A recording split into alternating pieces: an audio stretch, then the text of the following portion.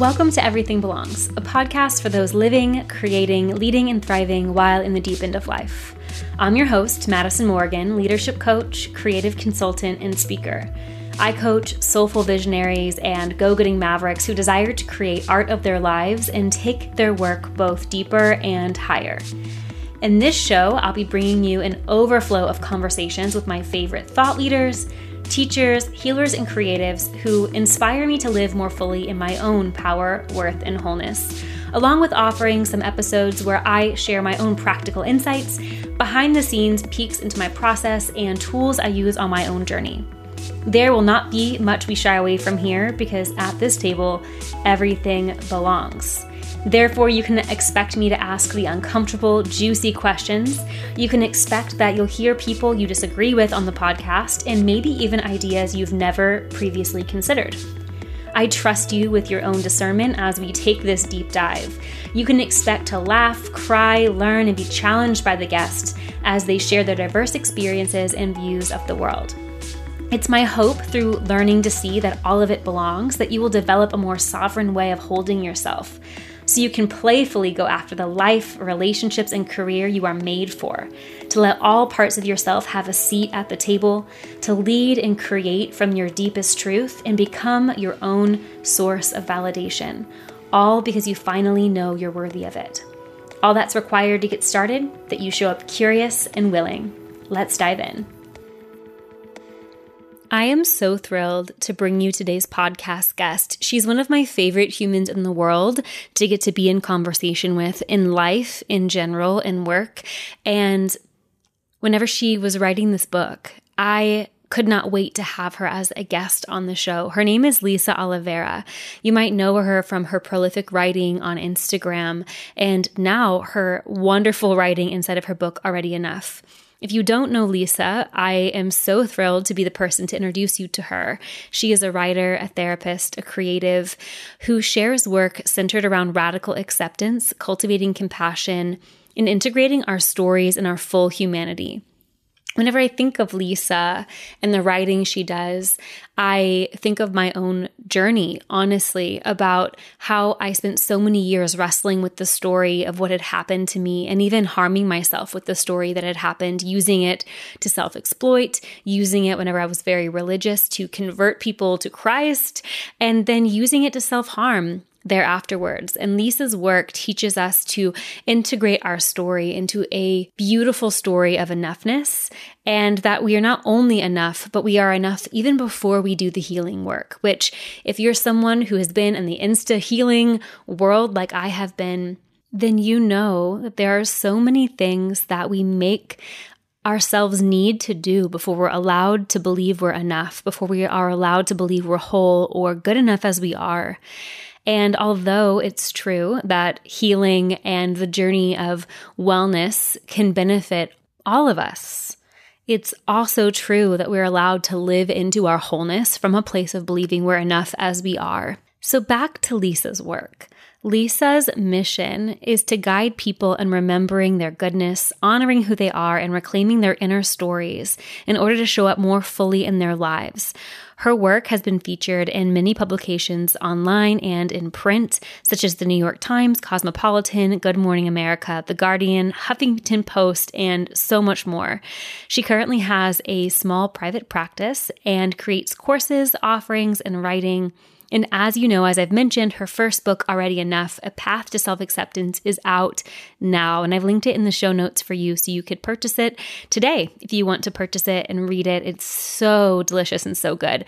And if you want a tiny taste of what you're going to get in Lisa's book, Already Enough, today's episode is going to dive even deeper into her heart.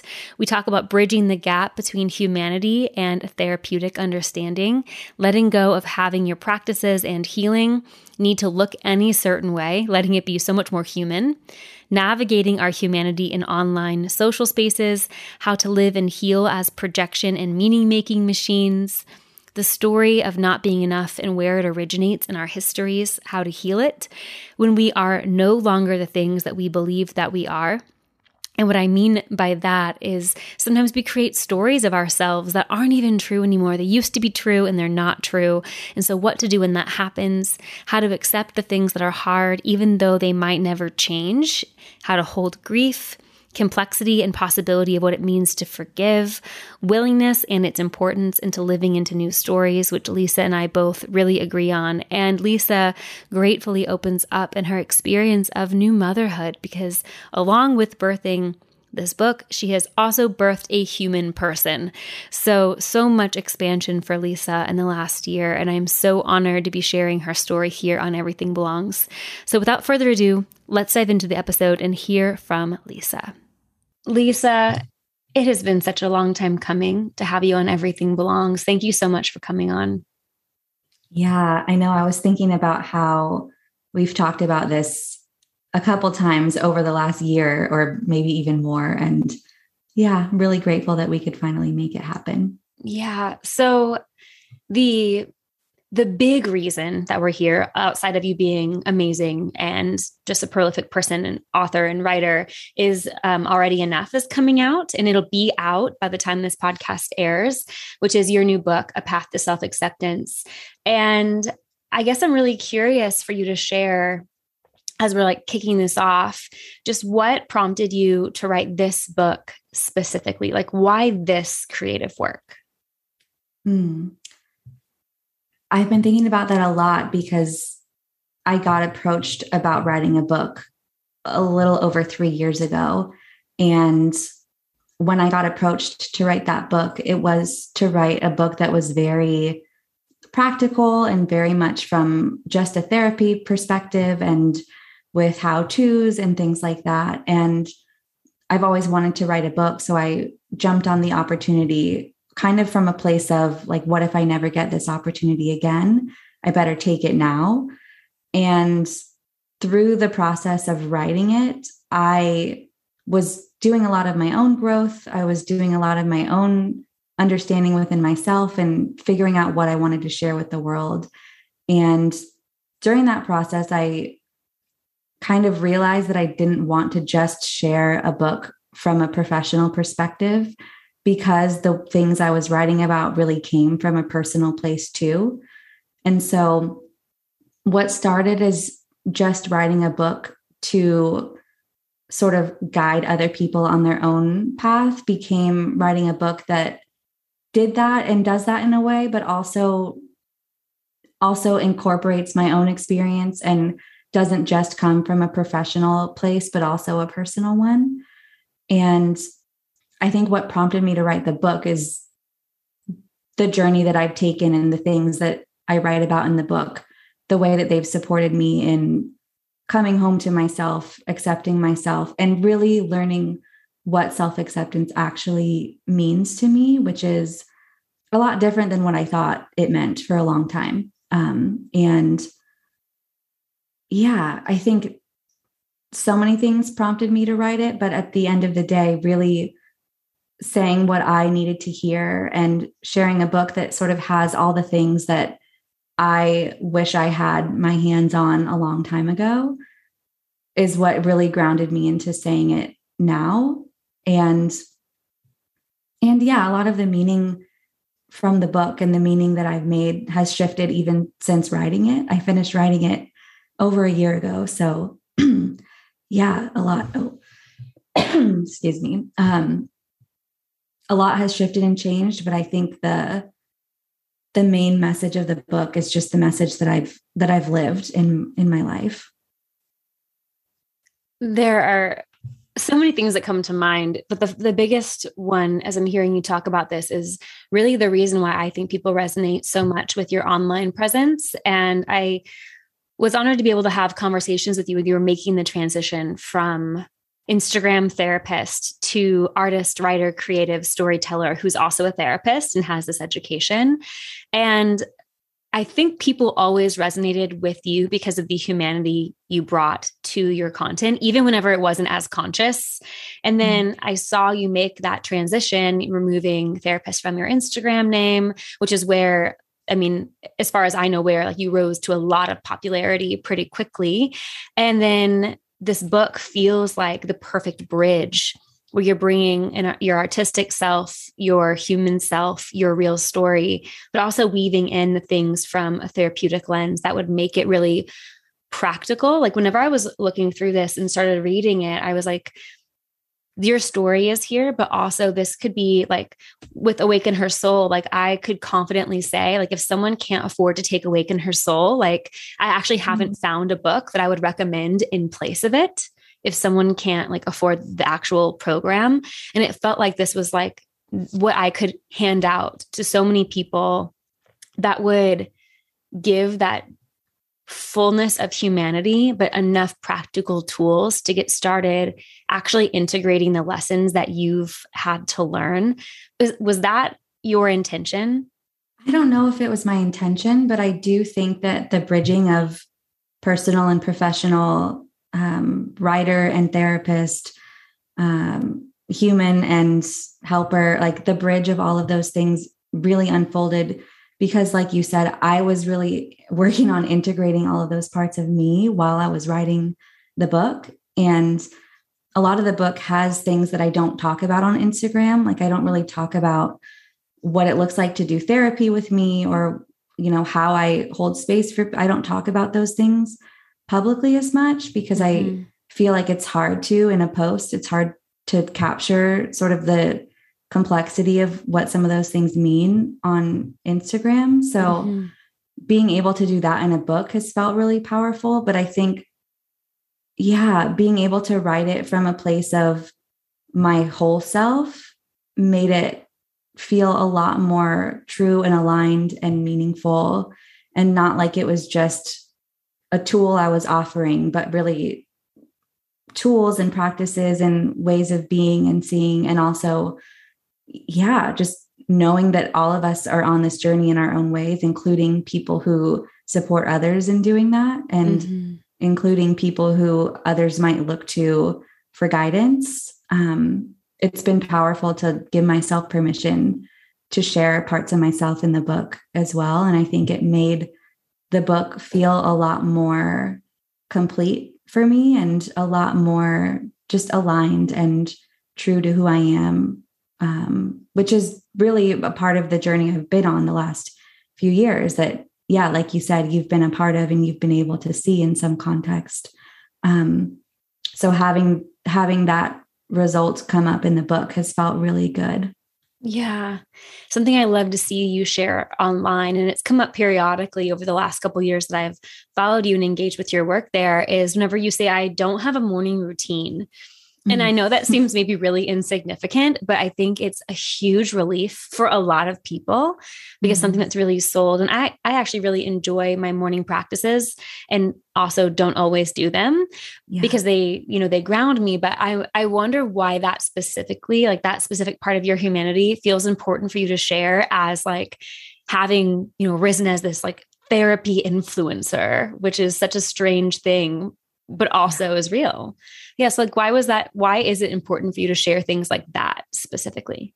Little things like that I get asked about all the time. And I think little things like that, there are a lot of assumptions made about people around what their day looks like, how they take care of themselves. And it's not that I don't take care of myself, but I get asked all the time, like, what do you do in the morning to make you the way you are? Like, that's how it feels when people ask that. Like, how can I be more like you? Or how can I feel more like you? Because I assume that everything that you are feeling must be whole and complete and amazing. And that's what I want. That's kind of the vibe that I get from people a lot. Like, I must always be this calm, collected person. And yeah, a lot of the time my mornings doesn't start the way that I might want it to, or I don't have space to do the practices that I might want to do. And I think sharing that is a reminder that we don't need it to always look a certain way in order to be able to take care of ourselves in the ways that we can. And we don't need it to look a certain way in order to do what we have access to in the moment. And some mornings it does look like having space to meditate and make tea and sit in silence and journal and all of those things. But I think I share it because we don't necessarily need those things in order to form a different relationship with ourselves. And I think that's actually what people are wanting, they're not wanting to know exactly what to do, but they're wanting to feel a certain way. And so often we think feeling a certain way lies in these tools and practices, when those are just ways of supporting us to relate to ourselves in a way that feels nourishing and good. So I try and share little things like that just to remind people that, like, what is it that you're actually looking for, and how can you actually find that in your own life, regardless of whether you have a specific routine or you have space and time and energy to do certain practices at certain times. Like, how can you return to what is actually important to you and what you're actually seeking and wanting, in thinking you need things to look a certain way? I find that to be powerful with myself too. Like, sometimes I can feel like I haven't had time or space, or maybe I just haven't made time or space to do these things that I know are supportive. Like, what's that about? Instead of thinking I need them to be in inquiry with myself. Yeah, hopefully that answered your question. It does. And it prompts more questions per usual, I suppose, because I'm wondering, so much has happened in the last 4 years on Instagram around mental health. You know, whenever I started sharing coaching things on social media, it actually wasn't popular yet. And so I would talk about things like our programming and our stories. And it actually felt like that people weren't understanding even what I was talking about. Mm-hmm. And then the rise of like influencer culture came, and then the rise of therapy and mental health, and then all with that self-help, and things have become so diluted. And so actually the amount of information, it seems, has made things more challenging for people. And I feel like more than ever, I'm hearing people misuse things like gaslighting, misuse things like narcissism, misuse like self-care, and like I'm actually really happy people have the education, because you can find quality educators in these ways. I certainly have. It's how we connected. And a lot of misconceptions about what it means to be healthy and what it means to thrive as a person has also come through this. And I'm wondering, like, what do you think it's the social media? Like, what do you think it is about? Like, you must have the perfect morning routine that, like, why is it we're looking for that? Like, is it because of social media? Do you feel like, did you see it before this big trend? I'm really just curious your opinion on where it comes from. Yeah, I think it's so many different things. I think it's everything you just said, and so many other, I'm trying to think of the right word to use. So many other conflicts that I think humans have been experiencing within themselves for so long are now being looked to find healing around in ways that don't necessarily contribute to that healing in the way that we want it to. And I think social media has become one of those things. And it's tricky because, like you said, in so many ways, it is really supportive to have access to people that we might connect with, or to see things that might feel inspiring or nurturing, or to have access to tools and reminders and education and information. But I think so often when we think that those are the end all be all to finding within ourselves what we're looking for, it's never enough. And that can then translate to, okay, well, I must not be enough when all these things aren't working, or I'm taking in all this information and it's not clicking, or I'm trying all these things and I still feel empty or lonely, or whatever it may be. I also just think that a huge part of healing in general is relationship. And we don't necessarily have that by consuming and by taking in information and by looking to people who live lives in the way that we think we might want or need to live, and trying to emulate it, or trying to do what they do in order to feel a certain way. It gets really tricky when so often, because of social media, that's still happening in isolation, and it's still happening in ways that don't bring in the actual support and nurturance that are needed to grow and heal and thrive and find safety within ourselves and all the things that I think we actually are looking for. So it's sort of like this both and of, yeah, it's so amazing that so much of this information is becoming more accessible. And how is it helping, and how is it contributing to this need for more and this need for never enough and this sort of never ending desire that's not getting filled.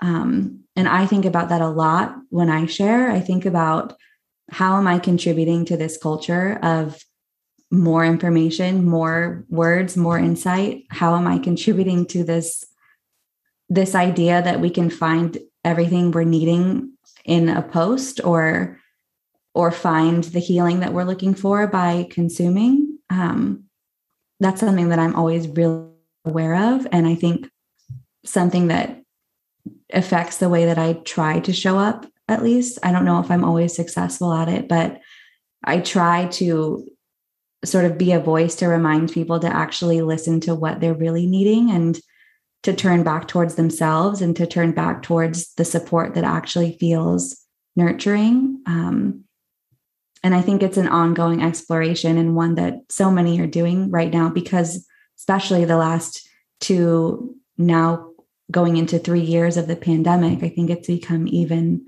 bigger of a conversation around what do we find online that's nurturing and how is it actually contributing to dis-ease? How is it actually contributing to maybe not experiencing the growth that we're looking for? And holding both sides can be tricky. And I think it's, important to keep looking at how that's showing up in our lives and the meaning that we're making of all of it.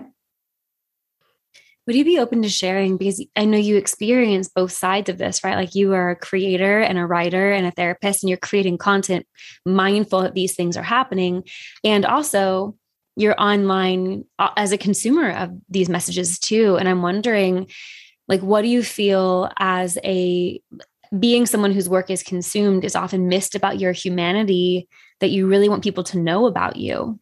I mean, there's probably so many things, but I think one thing that I've been thinking about a lot over the last year is that we shouldn't need to prove that we're human.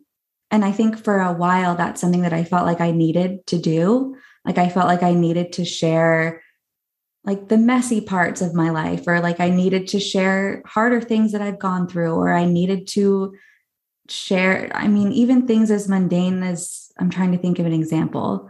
Even things as mundane as like, I get confused about this too. Just little ways that I think we can feel like we have to prove that we're just human. And I think in some sense, people are kind of looking to others to see like, oh yeah, they're human too. But I think when we do that, we're coming with the assumption that some people are and some people aren't, and that some people have more humanity and other people's have less, or some people have more need to be seen in a certain way and other people do. There's just a lot of assumptions that can happen when we forget that we're all actually just human. And maybe that's not something we need to prove, or something that we need to ask other people to prove before we allow ourselves to see it in them. And so I think that's something that I think about a lot is, where am I still trying to show people that I'm just human too? And how can I not make that my responsibility?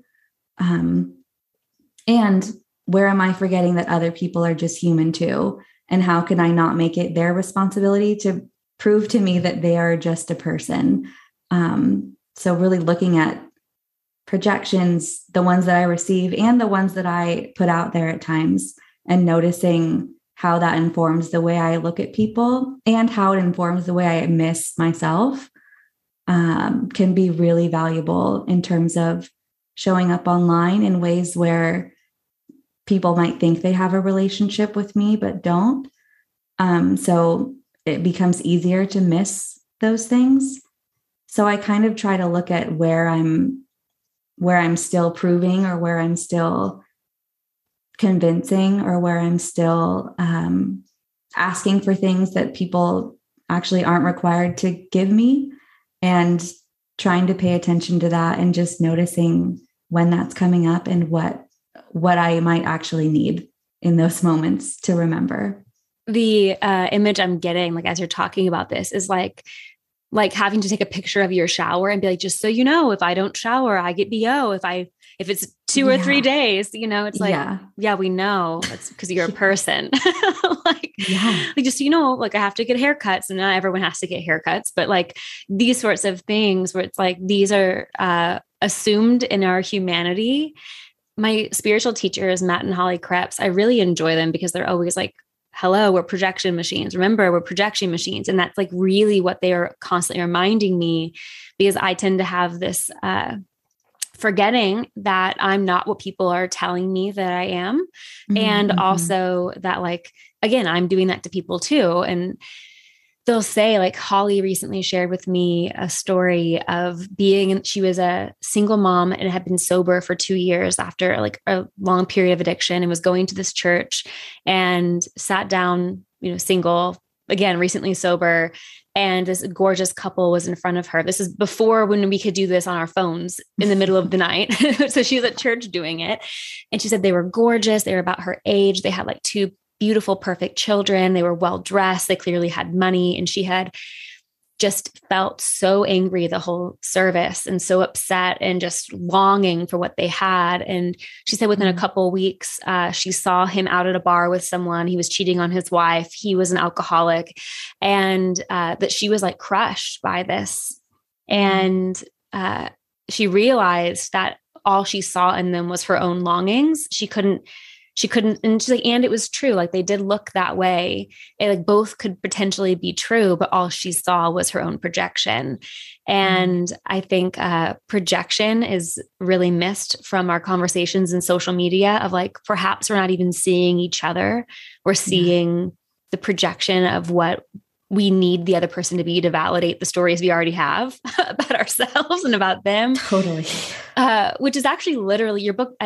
I haven't read about projection yet, but what I'm understanding about what you're saying is like everything boils down to the stories we're telling. Like the way that we're experiencing the world boils down to the stories we're telling. And because we're all projection machines, and those projections come from unhealed wounds, socialization, biases, unconscious stuff, that's the lens we're looking through. You gave a lot of really beautiful prompts to start identifying our stories here in the book, but I'm wondering if you could give us some ways to start peeling back these projections about and assumptions about ourselves so we can see what's really going on. Yeah. Oh my gosh. Yeah. I really do think so much boils down to the meaning that we make of what happens. And so much of that is because of the experiences that we've had, the things we've witnessed, and the stories that we were told about ourselves from our parents or from their parents, all these different ways that we inherit the stories that we carry. And I think just knowing that that is the case, first and foremost, is so empowering, because it gives us an opportunity to say, what else could be going on here? What is contributing to me seeing this experience or person or feeling in this way? What is supporting me in maintaining this story? And why does it make sense that I'm holding this story in this way? And how else might I hold it? What else might be true? What else might be influencing the lens in which I'm seeing this from? And that doesn't always mean that we change or the experience changes or even the story changes right away. But I think there's something so profound about knowing that even just having awareness of the way we're carrying the stories we carry provides kind of an inroad to something different becoming possible, and an inroad to shifting the way that we're holding something, even if we can't necessarily change the story right away, because that's not something that we can do by just thinking about it. It's something we do by changing the way that we live, by changing the way we show up for ourselves, by changing the way we show up in relationships. Those are the things that allow us to embody a different story and embody a different way of being with ourselves. But I think starting with just awareness and asking those questions and noticing when certain stories come up, noticing the feeling in our body that those stories activate, noticing who were around when certain stories feel more true or more heavy or more loud, noticing where we first learned these stories that we carry and where where they're impacted the most. I think there are so many questions that we could ask around the stories that we're carrying, but really just finding and starting with awareness and even being open to the possibility that perhaps they aren't actually real or true, even though they're valid based on the way that they came to be in ourselves, can invite an opportunity for something different, whatever that might look like, no matter how big or small that difference may start out as. Starting there, I think, is a huge space for growth to become more possible. I really enjoy whenever I'm doing this work because it really is continual work, because our stories and assumptions stay with us. And I find that when I really strip it down, I only have a few truths, like really consistent stories. They're all like delineations of the same, like 3 things I've been telling myself my whole life. Yeah. And knowing that, I have a unique trauma story, and as do you, but really knowing that no matter what your history is, everyone has some core stories they're telling themselves. And when unquestioned, like, we really suffer because of those stories, no matter how severe, or if we even want to do that. But I know that some of us are like, it was really bad for me, or, my story it's not so heavy, yet we still all struggle with some of the same core stories. Do you find, like, in your therapeutic work and in your work with yourself, that it's pretty much the same couple stories over and over again in different forms? Yes, 100%. And I think "You're Not Enough" is one of them. And that's kind of why I really focused on that aspect in the book, because that was and is certainly mine, and is the story that so many of my clients have carried. And there are so many iterations of what that looks like. You're not worthy, you don't belong, you are unlovable. It can come up in so many different formations. And I think the way it comes up for each of us is really impacted by the specific experiences we've had and the way that we come to learn that story about ourselves. But I do think having this story of not being enough is really central to so many people's continual suffering. And not that understanding that you are enough solves everything, but I think examining that specific story is really profound. And I know that that's the story that I've had to look at and continue to have to look at in different ways in my own life because of my experiences and because of the way that my story was held and shaped even by other people. That's something that I keep returning to when that wound gets poked. But I think, noticing the story that you kind of tell yourself the most, or the thing you fall back to the most, like, well, I just must be this, or I just must not be this. It's really eye-opening to understand how deep that story can run and how much it can inform in our lives, and how possible it is to start uprooting it a little bit. And I think another one of the reasons I really wanted to write this book is because I don't think it's talked about enough that we don't necessarily have to completely move past all of our hard stories in order to find meaning, in order to practice accepting ourselves, in order to have a fulfilling life, in order to feel more whole. All of these different things that I think we so often think we have to get to a certain place to experience. And I wanted to share, because I've lived it, that actually you don't need to get rid of everything hard in order to find yourself, in order to come to know your worth, in order to come to accept you and all the parts of you and all the stories you've carried, even when some of them are still really heavy, even when some of them continuously get revisited in different seasons of your life. And I think having that perspective can make it feel a little bit less intimidating to do this work, knowing that it's not like you need to get to a certain place to feel some of what you're wanting to feel in your life. This feels so true for me, because I often hold the juxtaposition and, like, I guess the both and of I'm still very much grieving some of the things that will never change about my family. And like, knowing your story and having read your story in your book, like you will never not have been adopted. You will never not have been found in that field. Like that is what happened. And also you have a loving family, and also you have your husband and your baby and a beautiful, thriving life, and they actually coexist. And I've been thinking about that a lot myself. Whenever I thought that by setting boundaries and doing a bunch of healing work and doing a bunch of therapy, that like I would get the family I wanted. And I really had a delusion that once I just created and controlled my way into healing, which is hilarious, but certainly an assumption I had, that my life would be perfect. And my mom would say she was sorry and acknowledge the things that happened. And, my dad would be like, I don't think being gay is a sin, all of these things. And none of that has happened. Yeah. And in that, I still, holidays can be challenging and full of grief. And I'm like, I shouldn't be feeling this way anymore. Like Christmas Eve every year, I'm like, I shouldn't be feeling this way. And it's like, well, what if this feeling just exists? And also I can really enjoy the holiday. Like it actually gets to be both. And I posted on Close Friends. You might have seen this. Some of you know I have a Close Friends Instagram, and I post my more unfiltered, weird thoughts there.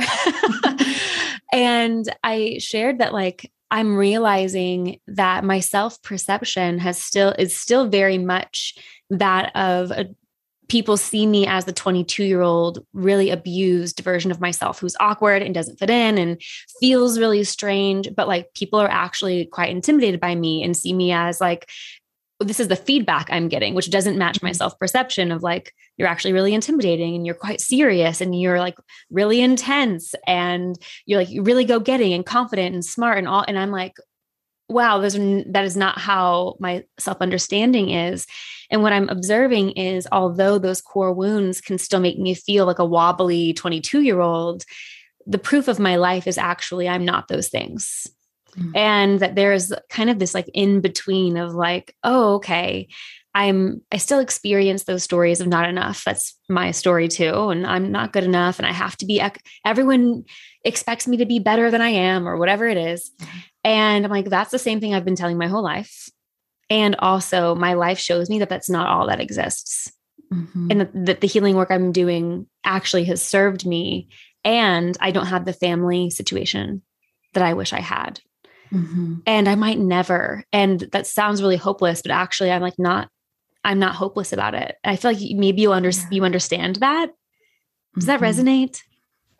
100%. Yes. And I think there's a message, or sort of like an unspoken message, I suppose, that if you accept the things that are hard, that can't be changed, that's somehow negative or hopeless, like you said, or that perhaps it means you just haven't tried hard enough, when I think there's something really liberating and freeing and empowering and actually beautiful about being willing to look at things honestly and name them honestly, and also know that that's not all that there is, and being willing to acknowledge the pain that you've experienced, or the things that will never be, or the things that you wish were different, knowing that they will never be different, and letting that be what it is, but not making that mean that that's how everything is. Letting the harder relationships in your life be what they are, knowing that doesn't mean every relationship in your life is going to be that way, or that you're not capable of finding other ways of, relating to people in ways that are nourishing and supportive and loving, the things that you might not ever get from certain people, but that you still have access to in other places. I think a lot of people can see acceptance as negative, or as submission, or as giving up, when really when we do it from a place of wholeness and understanding and compassion, it actually invites so much more spaciousness into our lives. And I know that's happened for me. I know that when I've been able to accept the things that I cannot change, even though they will always be painful And even though there will always be grief that gets highlighted in different seasons around those things and around the complexity of it, it has allowed me to find what I was missing in other ways. And it has allowed me to actually see where I have what I wanted in other places. And when we focus only on what we don't have or what we can't change, we miss out on the opportunities that exist elsewhere. And in that way, I think acceptance is, just so powerful and potent, and can be such a catalyst for finding ourselves in a life that actually feels really nourishing, even amidst the grief and shame and challenge and pain and desire for things to have gone differently than they might have. One of the things around like module 5 in Awaken Her Soul is we talk about forgiveness and acceptance. And a lot of the people who go through that program have church backgrounds. And so these are really triggering and activating words. Yeah. And I love the way you speak about acceptance, because it's all of these words used to be very upsetting to me as well, because it felt like I was resigning to the fact that it was okay, or I was letting these things off the hook, or I was saying it's fine if these things continue to happen. And that's not fine with me. Like it's not fine, and it's not okay. And it already happened. Mm-hmm. And I started realizing, and, I know you talk about this, and something I talk about in my work too, is like the more we resist what is, we're actually holding the tension in our body. And I started to understand forgiveness as just softening my body around what's already happened. Mm-hmm. Because if I'm holding on to it, I'm actually holding the energy, if you will, of what happened, trying to prevent it from happening again, but I'm holding on to the tension of it having happened. And so as I'm hearing you talk about acceptance, I kind of correlate that word with forgiveness and allowing and with softening, so that that energy can complete. Mm-hmm. And I don't have to stay with it anymore. Like whenever I allow something, it just is an acknowledgement of this is reality. And then I find I have a greater capacity for choosing something else, or even just analyzing it from a state of not being in it, because usually I don't have any clear ideas whenever I'm in a state of resentment or in the state of the trauma itself. It almost feels counterintuitive when you're in that state of like, if I let go of this, it will continue to happen. And I think that's a lot of our greatest fear. I'm wondering, in a therapeutic context or from your personal experience, how do you learn to soften around that and trust that by accepting, you're not resigning? Mm-hmm. Yeah. That is sort of the predicament that I think so many people are in. And I think in a lot of ways that predicament is really validated by the culture that we live in. There are so many messages around, you can't forgive because that means that you are saying it's okay, or you have to forgive because this person is your family. It's like on both sides, there are these messages we receive around what it means to accept, what it means to forgive, and how that informs the way we relate to one another and to ourselves. And I think coming to dissect what it actually means and how it actually takes a place in our lives opens us up to seeing that it doesn't have to be that way just because we've received those messages before, or because that's how other people hold it. And I think looking at the tension that you mentioned and how that tension exists in our bodies and how that tension forms the way we show up, whether or not we feel safe, whether or not we invite new experiences in or keep things that we're wanting out, whatever it may be, and finding ways to access what we're seeking in ways that can inform a more safe experience in our bodies, even if it's not with other people necessarily, can allow us to unravel from, I almost think of it as like the myths that we hold around what it means to forgive, or the myths that we hold around what it means to accept. And even just not taking those things at base value, but starting to look underneath and peel back the layers of what it actually will look like to bring that into our lives, what it will actually look like to practice acceptance, practice forgiveness, and asking questions around the fears that come up around it, asking questions around how it feels, even nervous system wise, like how it feels to imagine holding certain things differently, which that's kind of what I think about forgiveness and acceptance as, is not changing things, but orienting to them in a different way. And unpacking the fear that comes around that can bring more understanding of the way it can actually serve us and the way it can actually serve the life we're wanting to have and the way we're wanting to show up for ourselves and the way we're wanting to relate to people.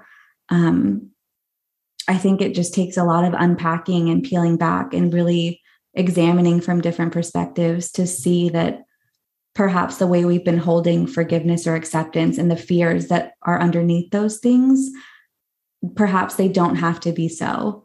And again, I think it comes back to what else could be possible around it beyond the fear that we have of inviting those things into ourselves.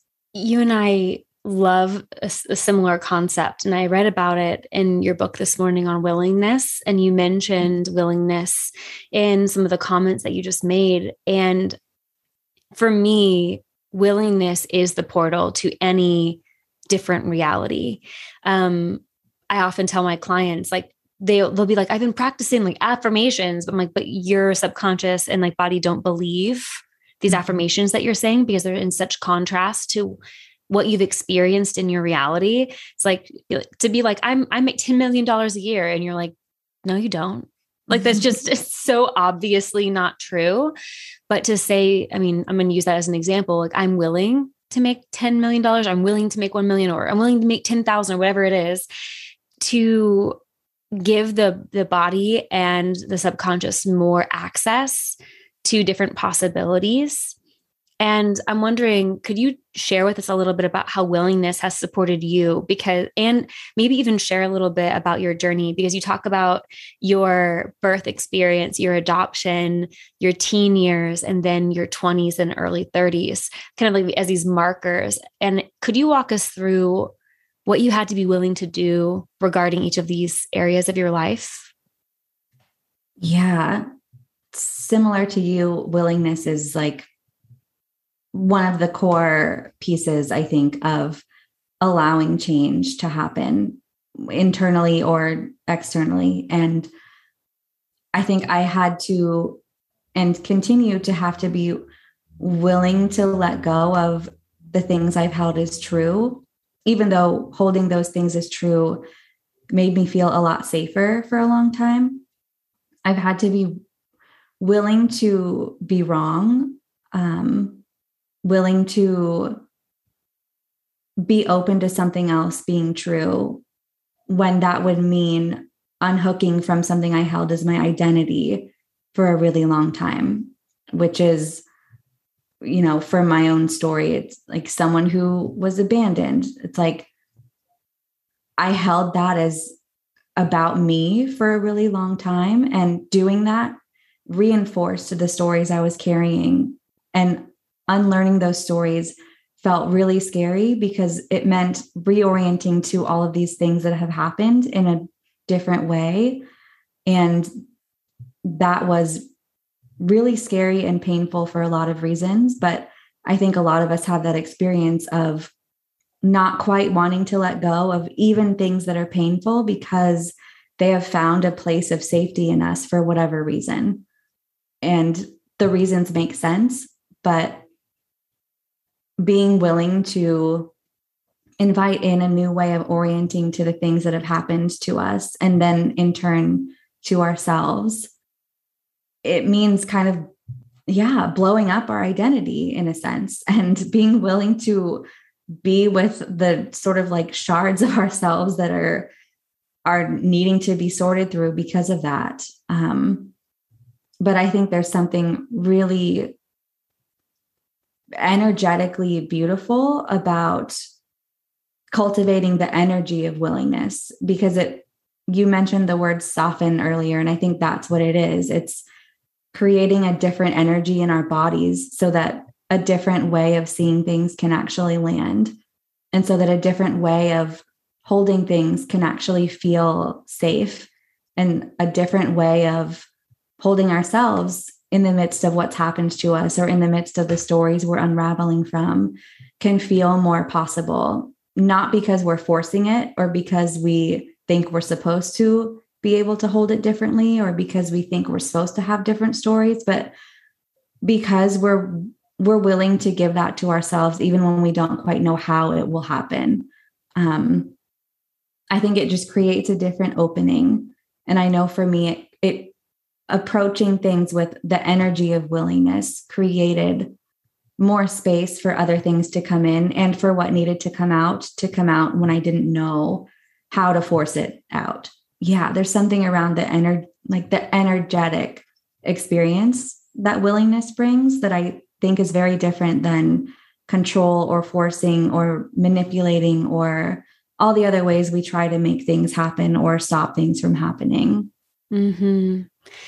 It's so funny too, because as you're saying this, I'm like, that's usually what people think, the force, control, manipulate, whenever we talk about responsibility for our story and that we're responsible for the stories we tell.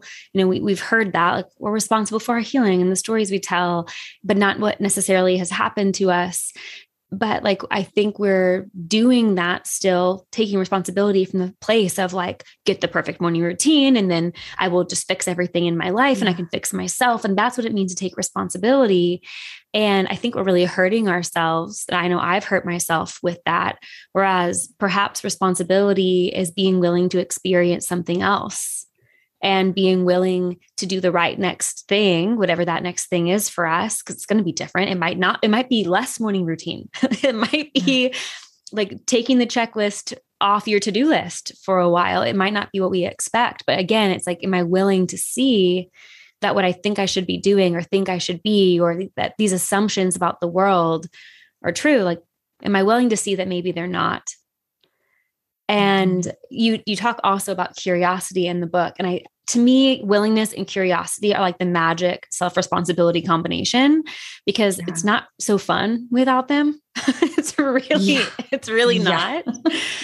And I don't know if I would say that they're the flip side of the same coin, but they're like quite energetically similar to me. They feel childlike.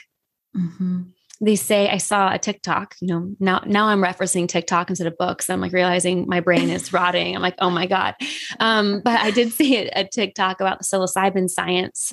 Yeah. And I do wish I could, I should have probably looked at what the study was, but it showed a brain on psilocybin had the same amount of neural connections as a 4-year-old.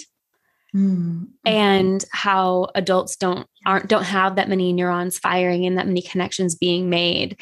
And I don't think that willingness and curiosity are the same as a microdose, but in some ways they offer new pathways, which just feels really fun and exciting. And that we don't have to like blow up our lives, but we could be curious about something else being possible. That feels more exciting. I'm going to totally change the topic on us because I want to hear about motherhood for you. Because alongside the journey of writing and publishing and now releasing this book, you have gotten pregnant, had a baby, and now are a new mother. And I just want to know how that has impacted the way that you're doing the self-work and also your work in a public way. I think I'm still integrating all of it, and I'm still sort of finding my ground in how to hold such an intensely shifting experience. And it's one that I haven't quite found any completion at all around, but I think something that it has brought up is the beauty in seeing the work that we've done in the way that we relate to experiences that we've had. And in my experience, there's something really profound about seeing me being able to so securely and nourishingly and beautifully attached to my child. Like, I think about giving her what I, as an infant, needed. I think about singing to her in my belly when I was pregnant and knowing that I didn't get that, but how doing so for her is actually healing the part of me that didn't. I think about how when I give to her the things that I wanted, or on a biological level, when I look at her and see myself and see her seeing me and seeing herself, it has just deepened all the work that I've already done. And it's been a mirror of like, wow, I really have allowed myself to find healing because I am experiencing this in a way that I wouldn't have if I didn't do all of that work. So I think it's become this, just like this beautiful mirror of affirmation of like, I have shown up for myself. And because of that, I'm able to show up for my daughter in the ways that I want to. And I have shown up for myself. And because of that, I'm able to offer her the things that I know she needs and the things that I wish I had been able to get in the way that I'm able to give them to her.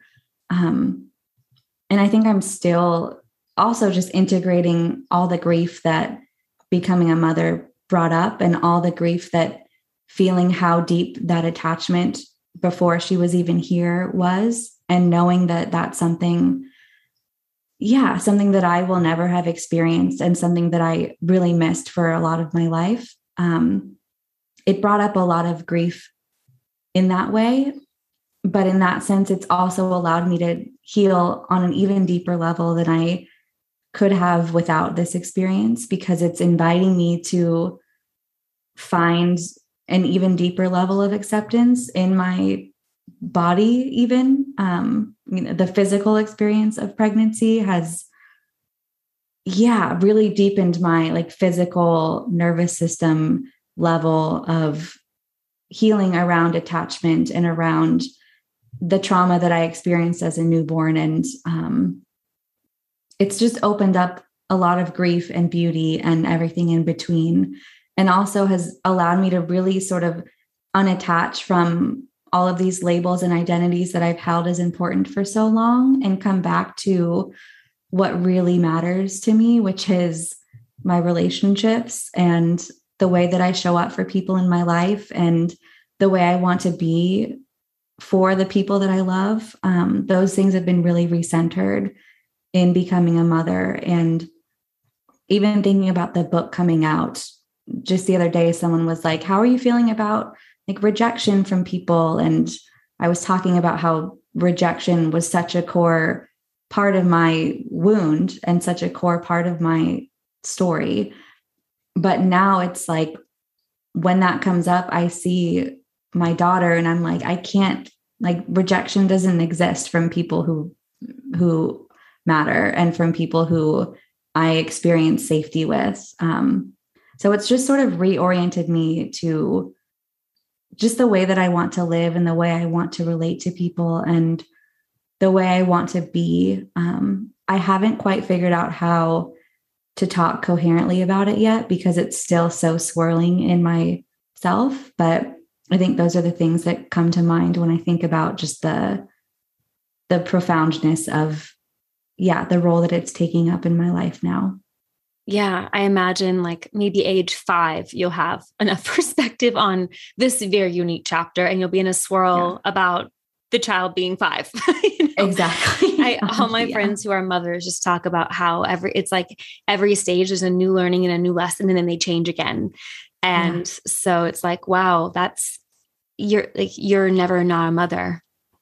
What would you want your daughter to know about this book and about the season of your life whenever she's your age?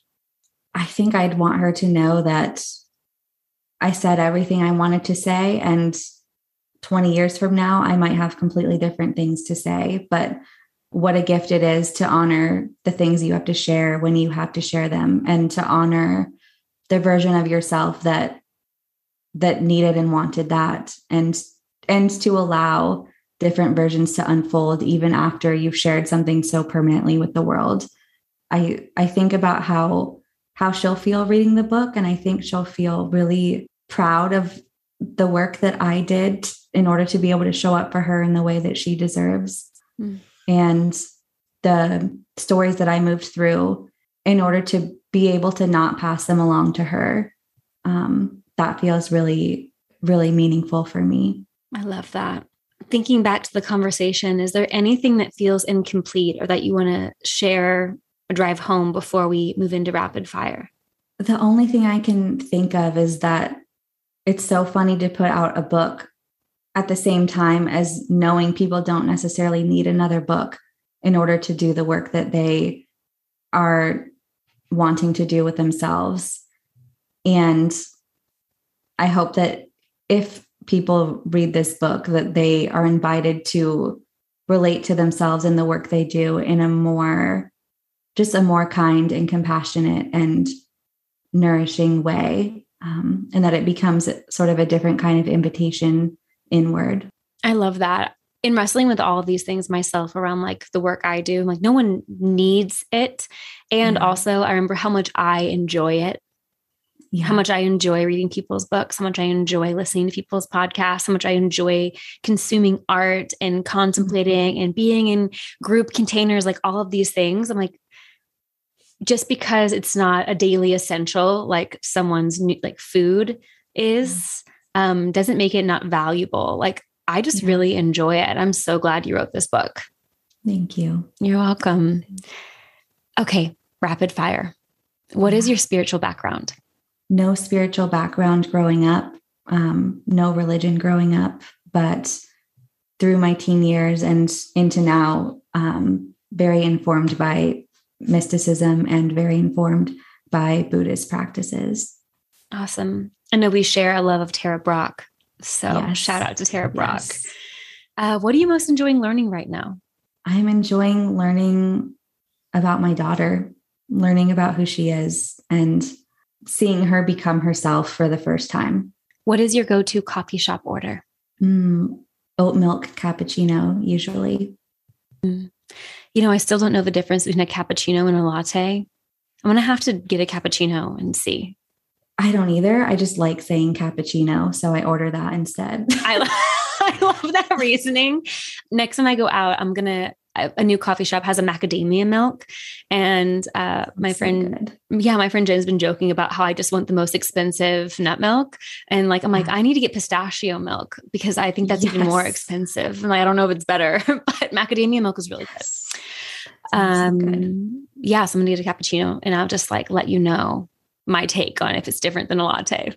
Please do. Okay. How do you know when you know? It's a feeling that doesn't need to be explained or rationalized. That's the word. Rationalized. Yeah. Rationed would be like a feeling you get a certain amount of. Also really great though, right? Like if we could ration our feelings, I'm unable to do that. Amazing. Yeah. I don't know how. Let me know. I don't know how. But if I figure out how, I will probably make a course on it for someone. So yes. What does grace mean to you? Allowing what is. What identities have you had to let go of to own your fullness today? Therapist, helper, adoptee, nice person, easygoing, small. Those are the first that come to mind, but so many others and ongoing. Mm-hmm. The last question is, what do you want? I want to be present and to be with what is. Goodness. This was so beautiful. It's such a joy to know you. And I know people listening, like see your work on Instagram or are going to buy the book or have the book. And it's just really nice to know that the people are who they say they are and so much more. And I really feel that way about you. So just thank you for being you and for coming on the show. Thank you so much. It's always an honor to connect with you. And I'm so grateful for you. Thank you for tuning in to Everything Belongs. With the number of podcasts and content online and a very full life, I know the value of your attention, and I'm so grateful for every minute you spend listening to this show and having these conversations reverberate through your home, your car, and in your life. Thank you so much. If you loved this episode, please subscribe and leave me a 5-star review on iTunes or on your favorite podcast app so others might find this podcast. You can find the show notes for every episode on my website and find more out about today's guest by going to madisonmorrigan.com/podcast. And if you want to find a place to get started with my coaching work, the best place to do so is to download the Call Your Energy Back practice. It is a free journal guide and short hypnotic meditation to help you get into a daily routine of connecting to yourself so that you can take up all of your rightful space, embody your wholeness, and live with the power that comes when you really belong to yourself. You can go to madisonmorrigan.com/energy-back to download it right now. This meditation uses binaural beats, the brilliance of your subconscious mind, and powerful coaching questions to release the energy and emotions of other people, to generate a field of protection all around you, and will leave you feeling full of your true self, powerful, worthy, and whole. Now, if you're not already, please come and hang with me over on Instagram, DM me, and let me know your favorite part of this episode. And until next time, remember that curiosity can be a portal to a life where everything belongs.